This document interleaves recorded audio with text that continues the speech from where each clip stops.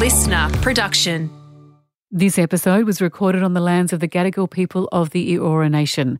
We pay our respects to elders past, present and emerging.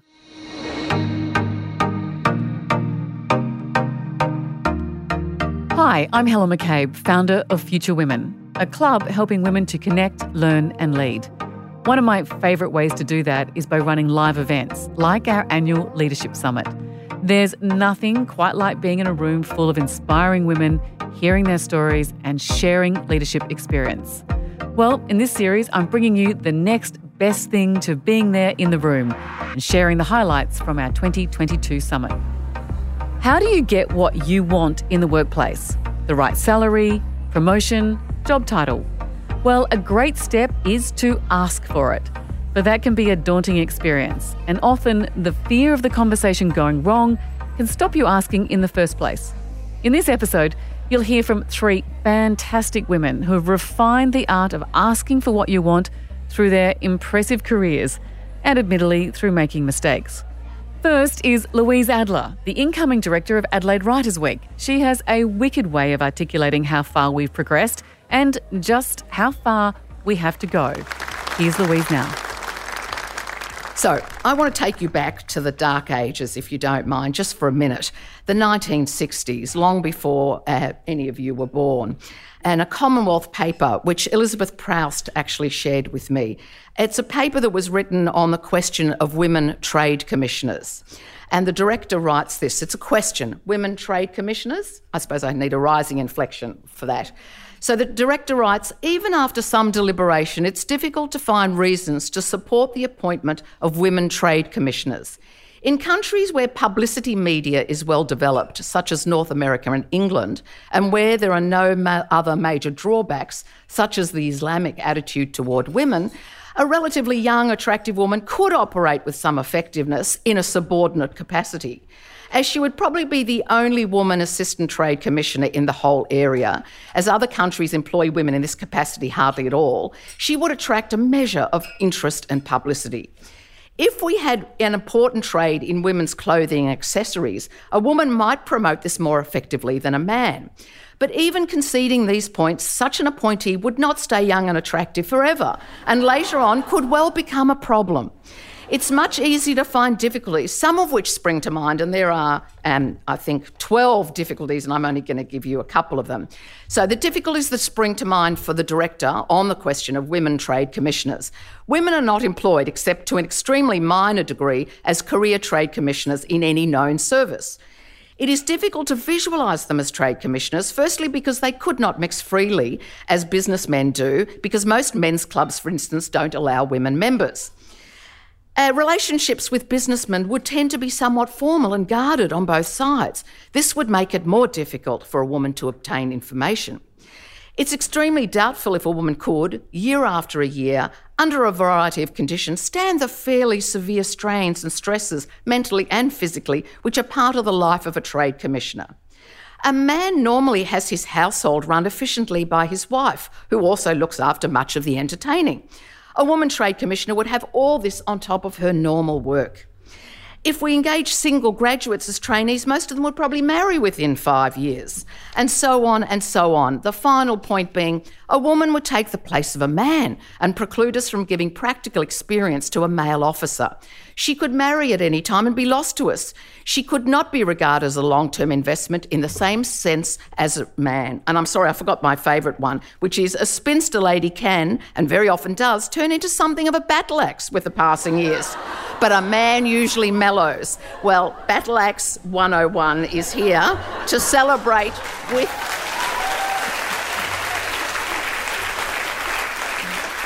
So, as a short battle axe, let me modify it. As a second wave feminist, I thought we were going to improve the status of women. It's true at the most general level we did. There are now institutionalised processes for women to complain about sexual discrimination. Young women today believe they have rights and they assume a sense of equality. It's inspiring that misogyny and sexual abuse are being made public, and I want to acknowledge brave victim survivors like Grace Tame and Brittany Higgins and Saxon Mullins, to name but a few. But I also despair that whether it's in the corridors of Parliament House, the C-suites, church groups, schools or football clubs, sexism is still alive and well. It's brushed under the carpet and goes unchallenged all too often. The word feminism seems to me to be as distasteful and dangerous a category as it's ever been. And nearly a century ago, Rebecca West said, "I find that people call me a feminist whenever I express sentiments that differentiate me from a doormat." I'm sure that nothing much has changed. So today of all days, it's worth remembering, and they're just jokes, that when God made man, and I'm sorry to the men in the audience who I'm sure are good blokes, that when God made man, he stepped back, looked and said, "I can do better than that." So you are here because you care, and for that we're really appreciative. We know that equality is an issue for all of humanity. It isn't simply a question that should concern women. And I always tell young women at events like this today that this is not about equality, because women who seek to be equal with men lack ambition. And if I can send you away with one, bombo or aphorism, it would be that women who seek to be equal lack ambition. So today I want to talk a little bit about women and leadership and tell you a few stories about my own working life, because I think if we don't have women in those places of power, the question of pay is irrelevant, in my humble opinion. So I want you to go away feeling a little more empowered. So my remarks today are a response to working in a variety of content industries. They're also a response to the disturbing sexual politics we're seeing in our general community, in the corporate sector, in the legal fraternity, and most obviously in the past year in the corridors of power and powerlessness that I think are called Parliament House. And the fact, for example, that the Liberal Party is still resisting quotas is indicative of how far we still have to go. We know that women leaders make a difference, not because all women leaders are feminists, because they show other women that it can be done. That's why it's really important. So my own background has given me experience at the academy, public institutions like the ABC, the corporate world, and most particularly in the longest period in the book industry. So my reflections here on the question of agency, of using your power, whether it's for a promotion, whether it's for a recognition, whether it's for a pay rise, are based on observations about leaders and leaders who've had a transformational effect on those they lead and the leaders that have blocked progress. So just a couple of distinctions. When I'm talking about leaders, I'm not talking about managers. Managers are vital, but they're a distinctive species. The good manager, as we know, makes a workplace hum, ensures that the systems and structures are there to ensure that people can get on with their work. But leadership is about the ability to inspire the members of a team to believe in the value and purpose of our own work. It's true that women leaders face some distinct issues. People don't like this line, but I think it's an important one. It was Lily Tomlin who once said that the trouble with the rat race is that even if the woman wins, she's still a rat. Or, to use Amy Ramika's fabulous phrase, a crumb maiden. I think they perfectly describe some of these women. But in the conventional workplace, the successful man is considered aggressive, but the woman is considered pushy. The man is good on details, the woman is a fussbot. The manager loses his temper because he's so involved with his job, but she's bitchy. The man follows through, but the woman never gives up. He makes judgments, she shows her prejudice. He's a perfectionist, she's impossible to please. And my own favourite one is, he's a people person, but she slept her way to the top. I learnt more from poor leaders than I did from inspirational leaders in my career. The worst leader I knew was unable to make a decision, was intellectually lazy, was a chronic butt passer, passive and unethical. His leadership style might be summarised as a resistance to taking action, to making a judgment, and in many instances a plethora of meetings masqueraded as consultation, which blocked the obvious needs for change. The best leader I encountered, and he actually happened to be a bloke, would spend the first hour every day outside of his office, walking around and talking to staff. No one felt that they were being asked to account for themselves, but rather this walk around offered staff the opportunity to catch up informally with the CEO. It was an effective and modest and quiet strategy that confirmed in a simple way that the work all of us were engaged in mattered. I should point out that my business, the publishing business, is still often a gentleman's game. Women do most of the work. Publishing is a women's business, often secret women's business, mostly underpaid and mostly unacknowledged. Editors are handmaidens to the creativity of others. They clean up after their authors, add the commas, check the text for proofreading errors. Literally, editors do the housework. There are few male editors because men tend not to imagine themselves to be handmaidens, surprisingly.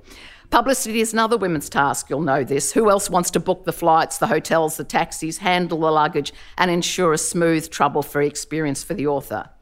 I've yet to encounter a bloke who approached to write a book, paused for even one moment to admit that he was not sure that he had anything worthwhile to say. Women writers, though, are chronically full of doubt and hesitation. They need encouragement, and they often recommend someone they think could do a far better job. Male writers need affirmation. They want me to tell them their writing is good, but they really weren't in any doubt anyway. They just like hearing you tell them that their writing is good. In my career, I've learnt more from my mistakes than my successes, and there are too many mistakes to list here.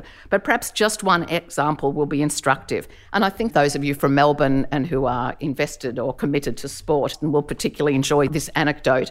Many years ago, I was asked to fill in on 3AW's Drive Time program, one of the highest rating programs in Melbourne at the time. Now, one of my strengths is that I have courage. Some friends would say that that courage is often misplaced. Friends tell you the truth if they're real friends. Anyway, my courage or impulsiveness led me to say yes, when more cautious or wise women would say, a really lovely idea, but thank you, no thank you. So I accepted the offer to fill in for 3 weeks on commercial radio, having had no radio experience whatsoever. I blame Steve Price for this. The high point or low point of the experience came on a Friday night at 5:30 in the evening. Wedged into the studio were Max Walker, Sam Newman and Dr. Turf, and it was time to talk sport, in particular the football matches on that weekend.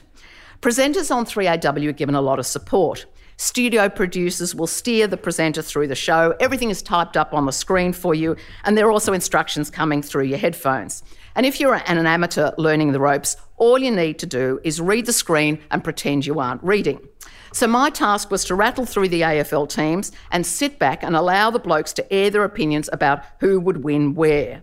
When the words Cardinia Park came up on my screen, I thought, these producers aren't rocket scientists. Obviously, they can't even spell.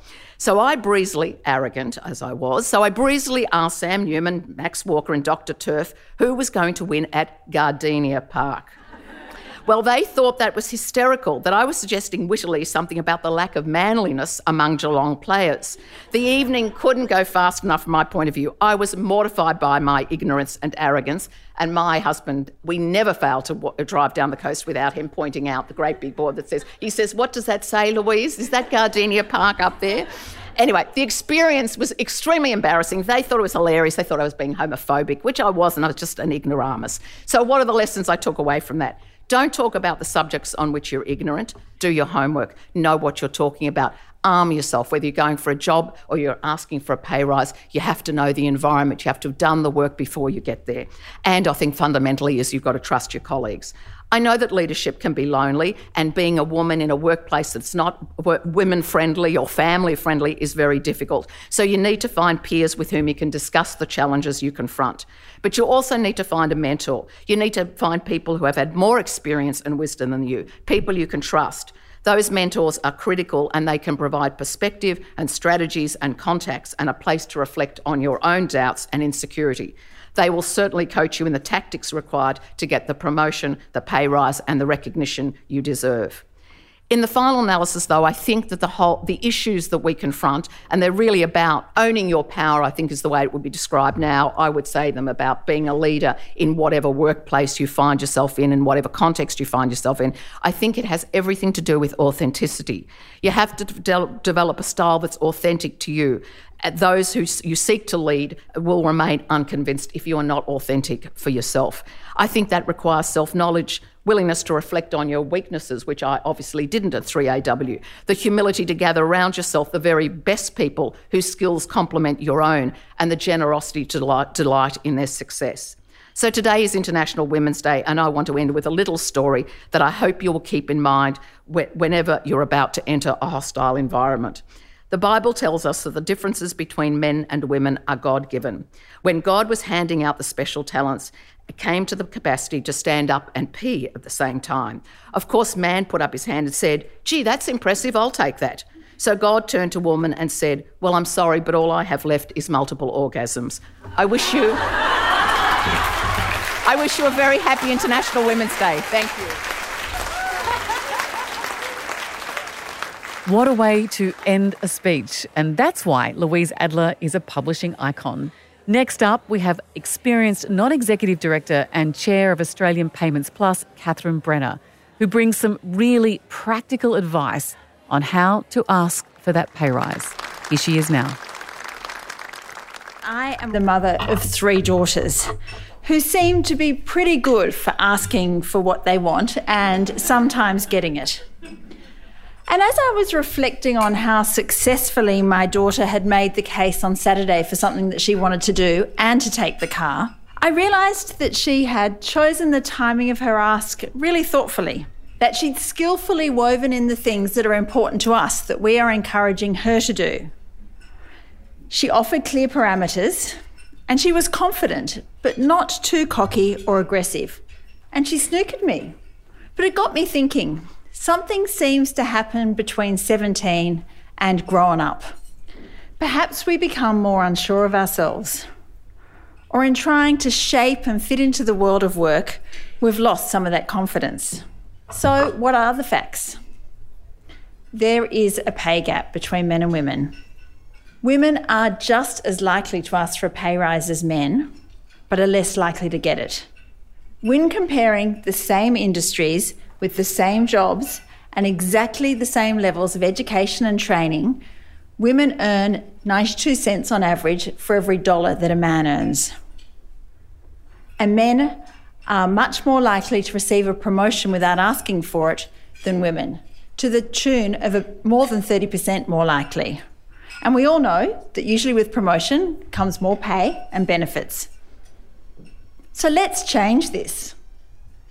And yes, it's probably, or in fact undoubtedly, on the tip of many of your tongues that it's organisations that need to do a better job of looking at reward and promotions to ensure that there's no conscious or unconscious gender gap or other unconscious or conscious biases.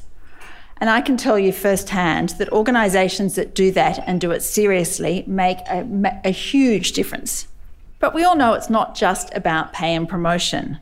It's about so many other things as well. It's about how, when and where we work. Now, I've been reminded that this is a practical session, and I understand that you all want to walk away with some things for your game plan on for not just asking but for getting what you want. So let's give it a whirl. What have I learnt personally as to what works, and what have I seen work well?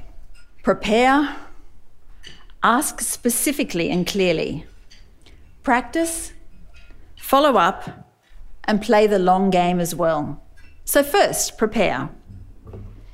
If at work you are proposing that you launch a new product or enter a different market, approach a new client, you would probably prepare a business case or at least make the suggestion with a clear rationale. You'd be structuring your argument in a way that speaks to the business reason, the customer need, but you need to do it for yourself. I confess that I usually find it easier to do this sort of preparation as if it's for someone else, not for me. And I've even been known to use a fake name when I'm doing that work. Get some pertinent facts and figures, and where relevant, work them in. Write the business case down. Pick up a pen, put it to paper, put your fingers to the keypad, write it down and iterate. But don't talk yourself out of things as part of this process. And do not give a list of reasons as to why you may not deserve, why you may not be ready for, why the business may not be able to give you what you want. And also work out a really good time for the conversation to happen and schedule a specific interaction. Leaving it for the last minute, when there's only, say, a few minutes left at the end of a meeting or a catch-up is not ideal. When I was a young lawyer, I saw that my charge-out rate had increased quite significantly. I asked my main partner, and he told me that it reflected the quality of my work.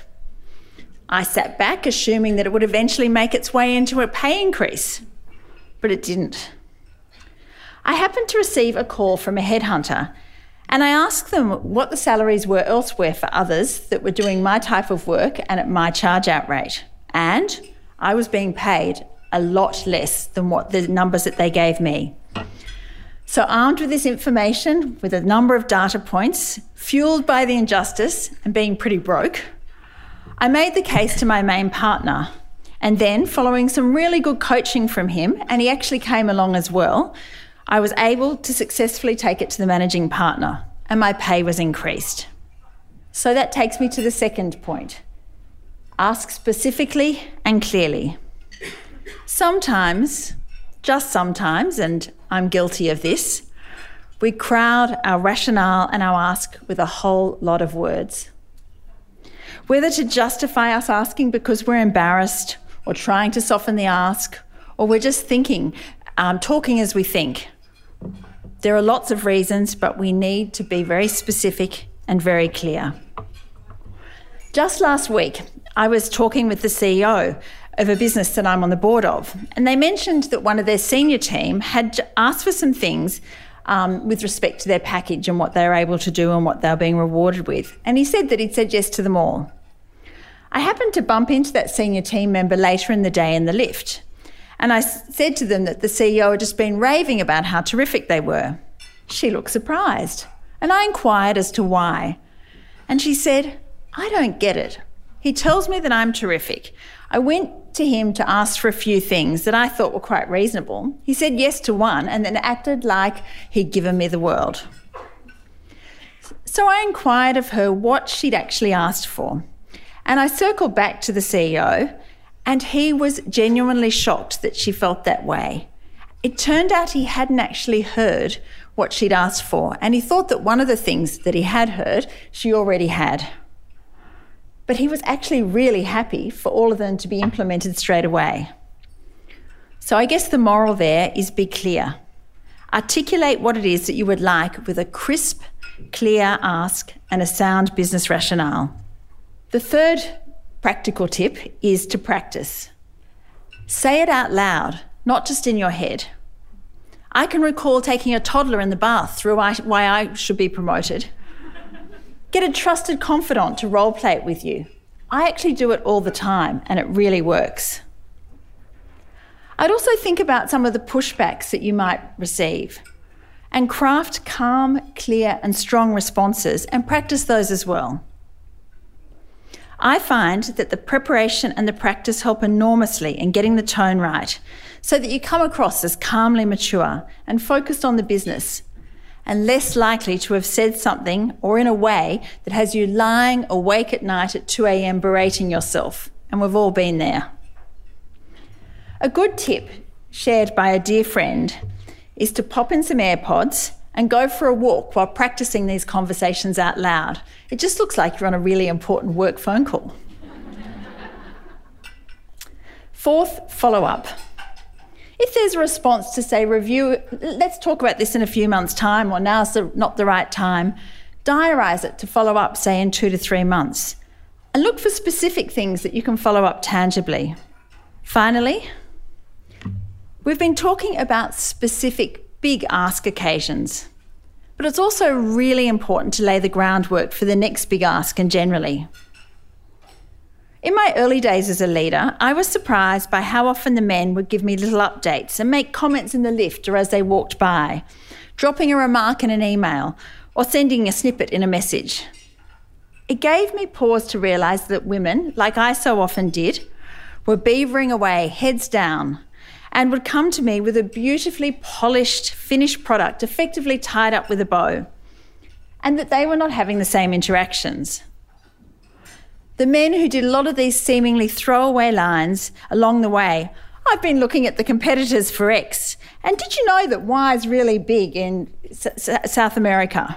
Go figure. Or the pricing seems really weird in the US. Why do you think that is?" Or sending me a text, "FYI, X's CEO has just joined the Waratahs board." What they were doing was having more occasions where they were showing that they were keen, that they were working hard, that they were thoughtful and across the detail. It also had the effect that if they were off track, it was an incredibly simple but effective course correction. I could say, "Oh, look, I don't think South America is relevant to them. Let's focus more on the Asian opportunities." Or, which unfortunately happens all too often, "Oh, I was speaking with a client and I've been meaning to tell you, let's not focus on the international bit, let's focus on the domestic East Coast." So I'd pause and think about how you can do the same. I know a few people for whom these more casual, short but substantive interactions, particularly when working remotely, don't come naturally. So they put little reminders in their diary to make them happen. So just remember, prepare, Ask specifically and clearly. Practice, follow up, and play the long game as well. You are exceptional, talented, hard-working women. Channel your inner 17-year-old and use your many talents and skills to get what you want, but more importantly, what you deserve.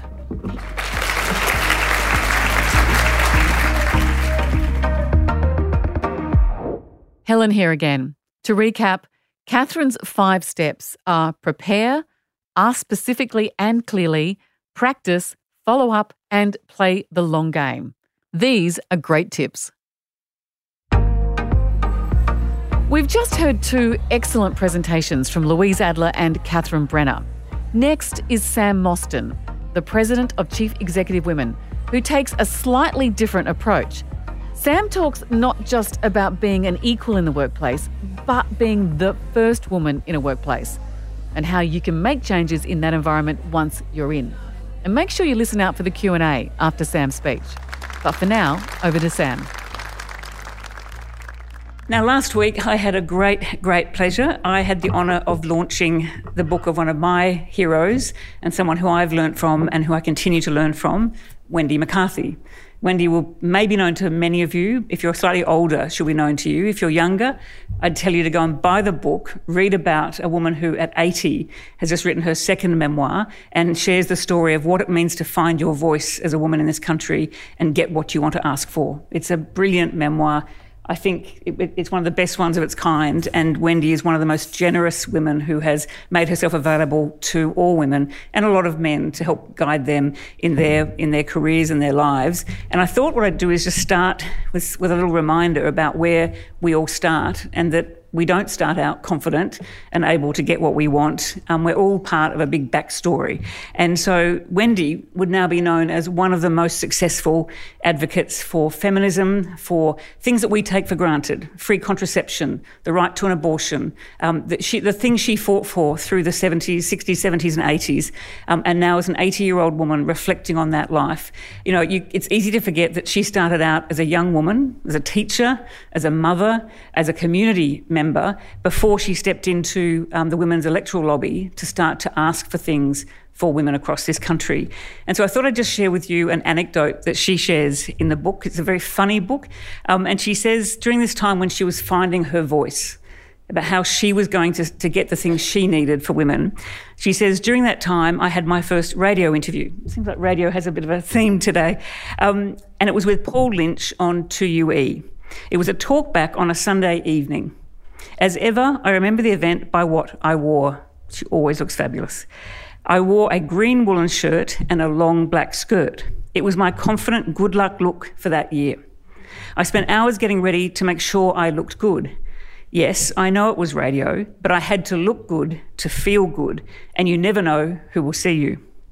Despite this preparation, I had to stop the car and throw up from nerves.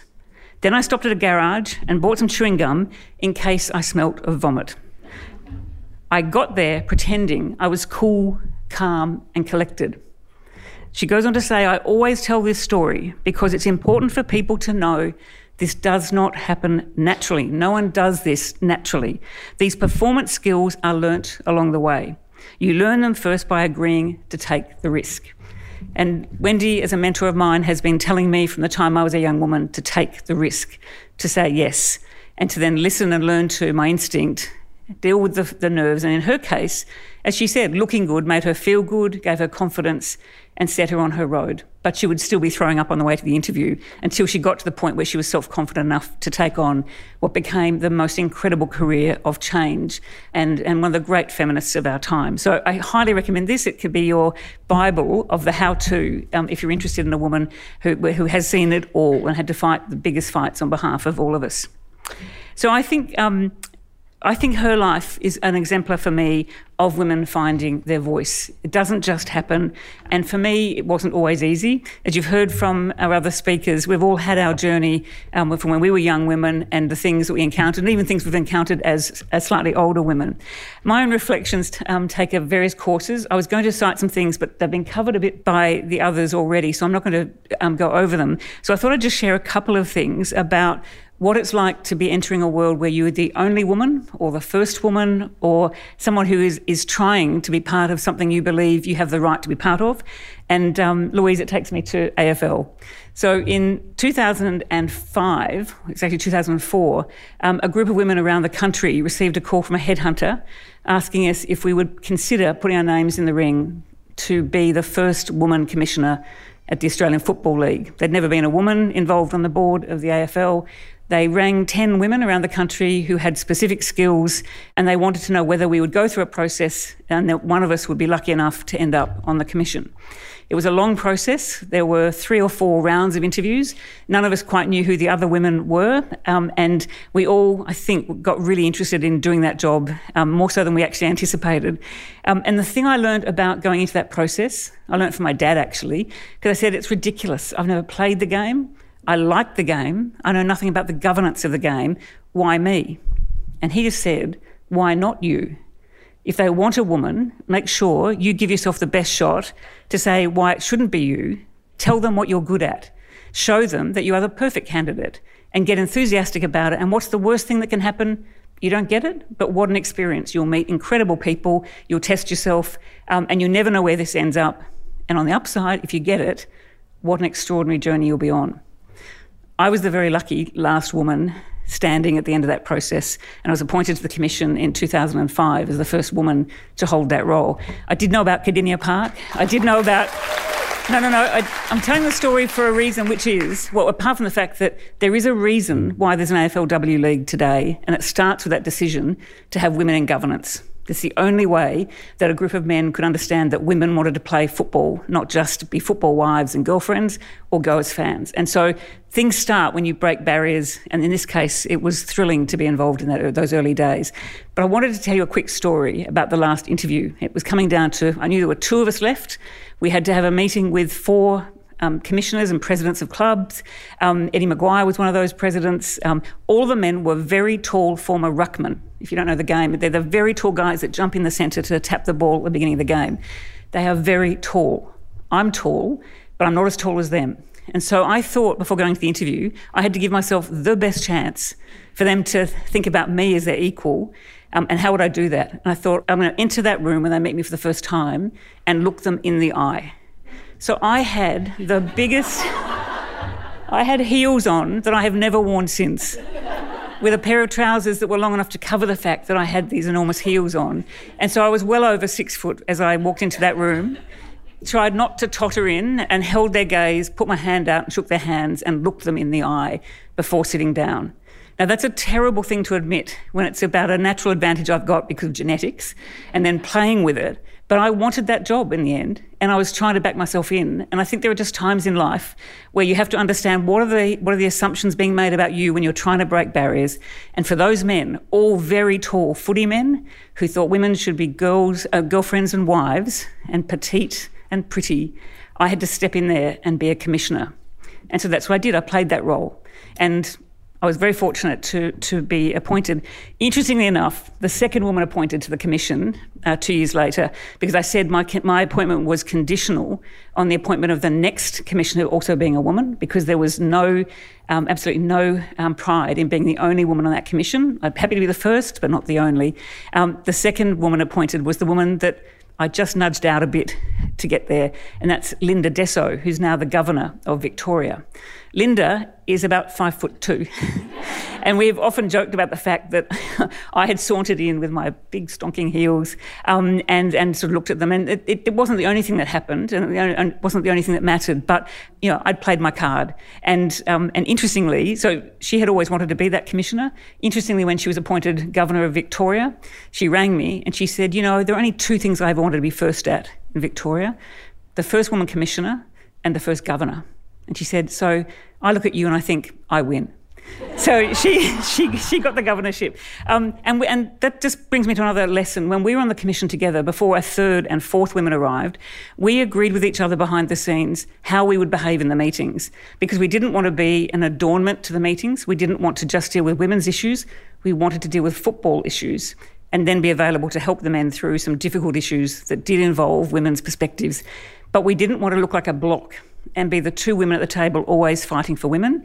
So we would agree ahead of meetings, we'd look at the agendas, we'd prepare ourselves, and we would choose the things that we would disagree on in the meeting, so that we were not a bloc, and we would side with a man, not on issues that went to conscience or went to women's roles, but on the laws of the game, on issues that were about football. And I have to tell you, just that planning to send a message to the men that all women are just not the same, that we're just like the men, we have a different set of views, different opinions, it mattered, but it meant we had to prepare for that quite often. Again, these are little tricks that I think you learn to do so that you become accepted in worlds that have not accepted women, and sometimes it takes a little bit of that preparation.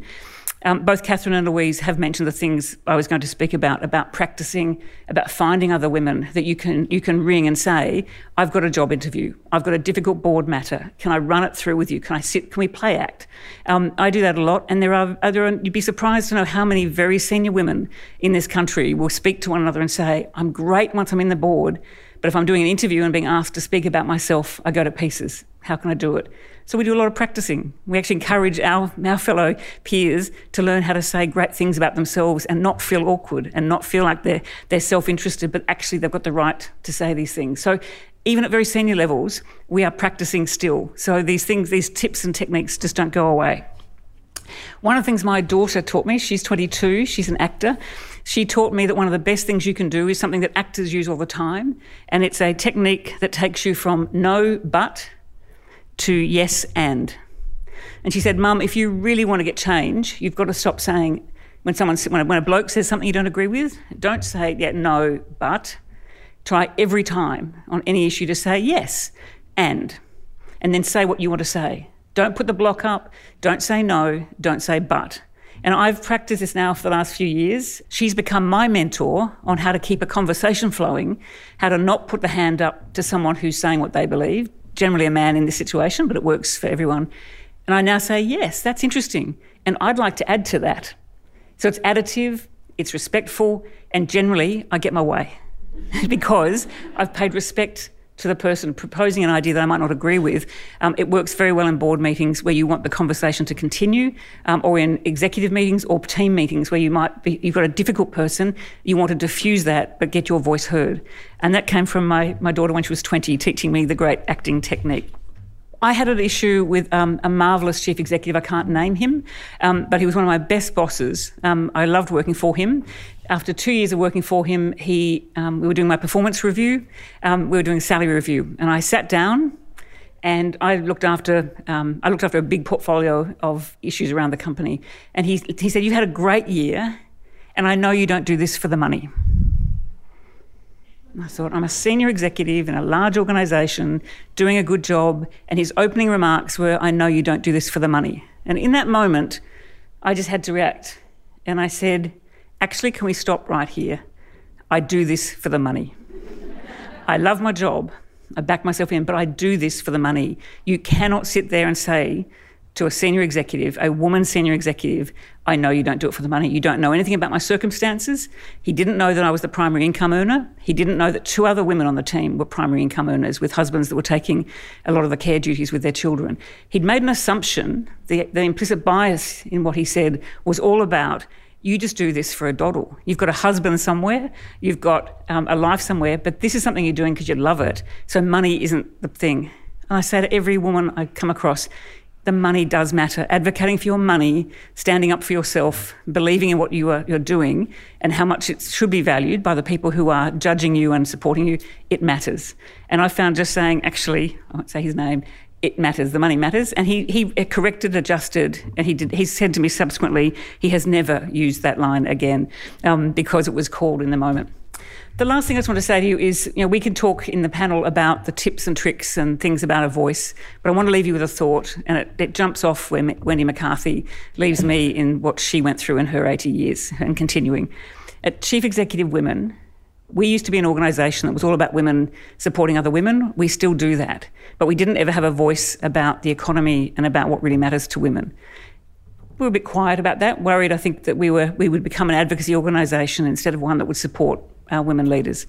But we realised we could do both. And so what you've seen is us changing the conversation in the last year and meeting the moment post-COVID. So we're taking up the big issues to government at the moment around early childhood education and care, about paid parental leave, about closing the gender pay gaps, about safe workplaces for all, about gender-based cabinets. And the reason we are doing this is that we now believe that women's voices, women leaders' voices, have got to meet the moment and play in the economic future of the country. And so what we've done is we've changed the language from being women's issues to primary economic issues for this country, and we're making it retail politics. We're completely non-partisan. We're very concerned not to be backing any party in particular, but you'll hear us now talk about the fact that early childhood education and care is a cost of living issue that's making families poor. Doesn't matter where you sit in the income framework, it's making us all poor. It makes families poor financially. It makes families poor when women choose to have to stay at home instead of actually going to work if they want. So we're advocating for free early education and care over the next 10 years to free everyone back into workforces and have great lives and great communities and great families again. But you'll hear us using the retail politics language rather than talking about feminism or women's issues. We're going to go straight for what we think will make a better country. And I think there's a trick in that about how we ask for things. It's what Wendy was doing. It's what all of us on the panel are doing. We have got to put these issues into the national discourse in the language that the community understands, that the media understands. And then I want you all to feel confident that you can use the data and this call for equality to help us actually make a much better country and deal with the structural disadvantages that women face and men who want to do more caring and be better parents are facing right across the country. And so my plea to all of you, in addition to working on your own tactics and techniques for getting what you want, is to help all of us get what we need for the country, making sure that women are fully empowered, able to work where they want, earn what they want, that children at the heart and the care for children is dealt with appropriately through the right early education system, and that we actually think about a post-pandemic world that's better than the world we had going into it. Thanks so much.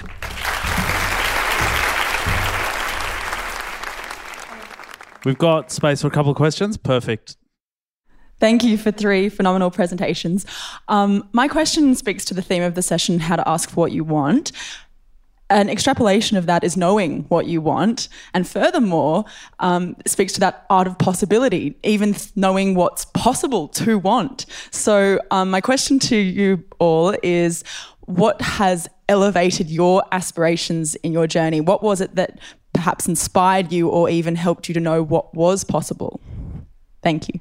It's a great question, and it's always hard to give you the actual personal at that moment.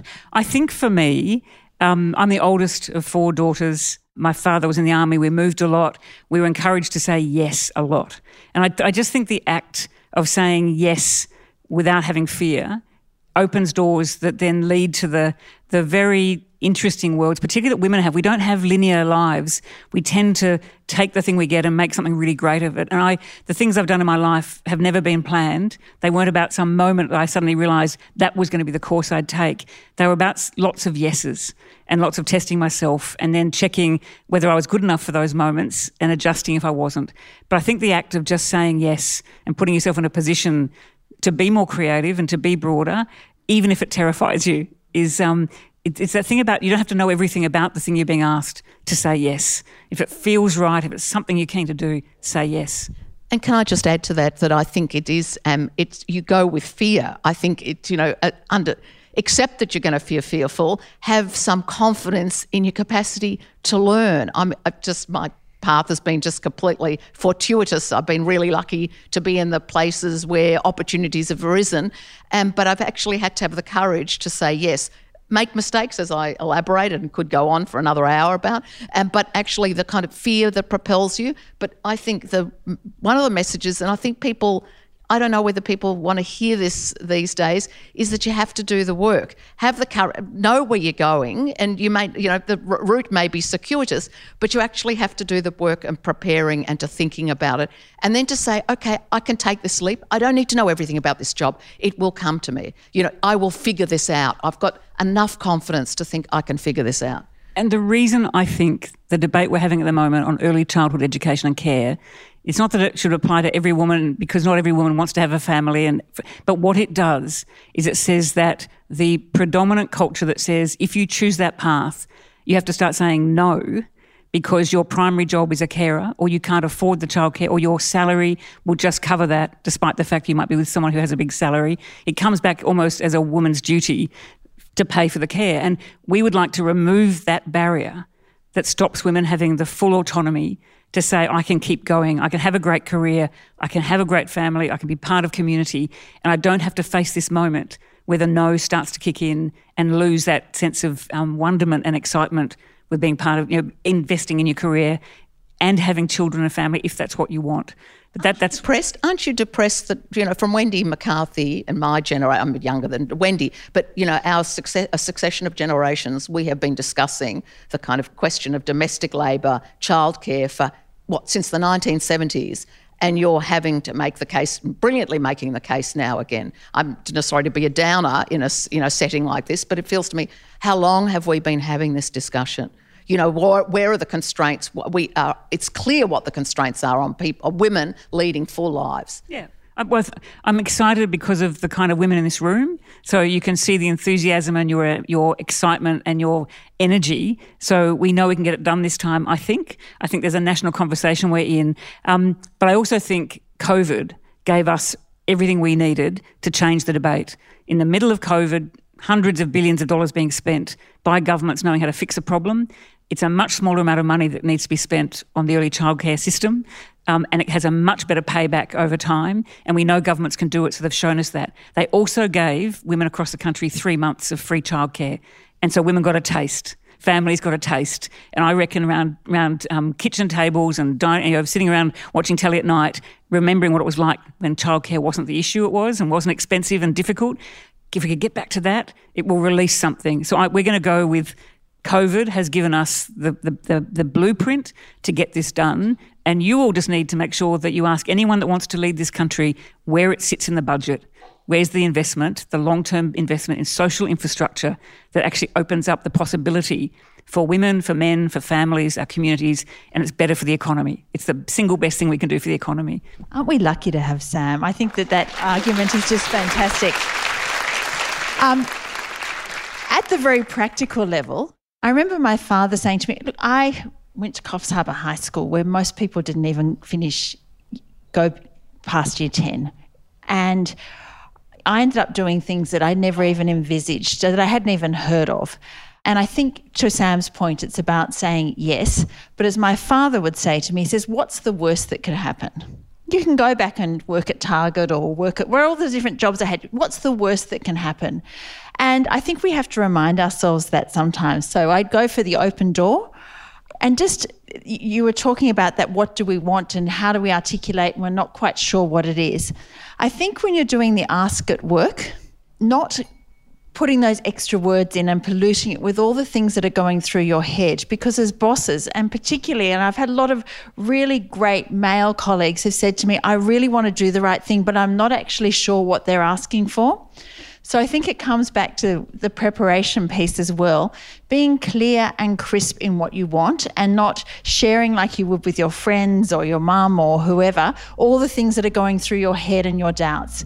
Be clear in your ask, say yes, and then be really clear and crisp in your ask and make those great political arguments as well. And remember, that was from one of our live events. And you can become part of the movement by signing up at futurewomen.com. The Future Women Leadership Series was presented by Helen McCabe, executive producer Jenny Goggin, sound production by Darcy Thompson.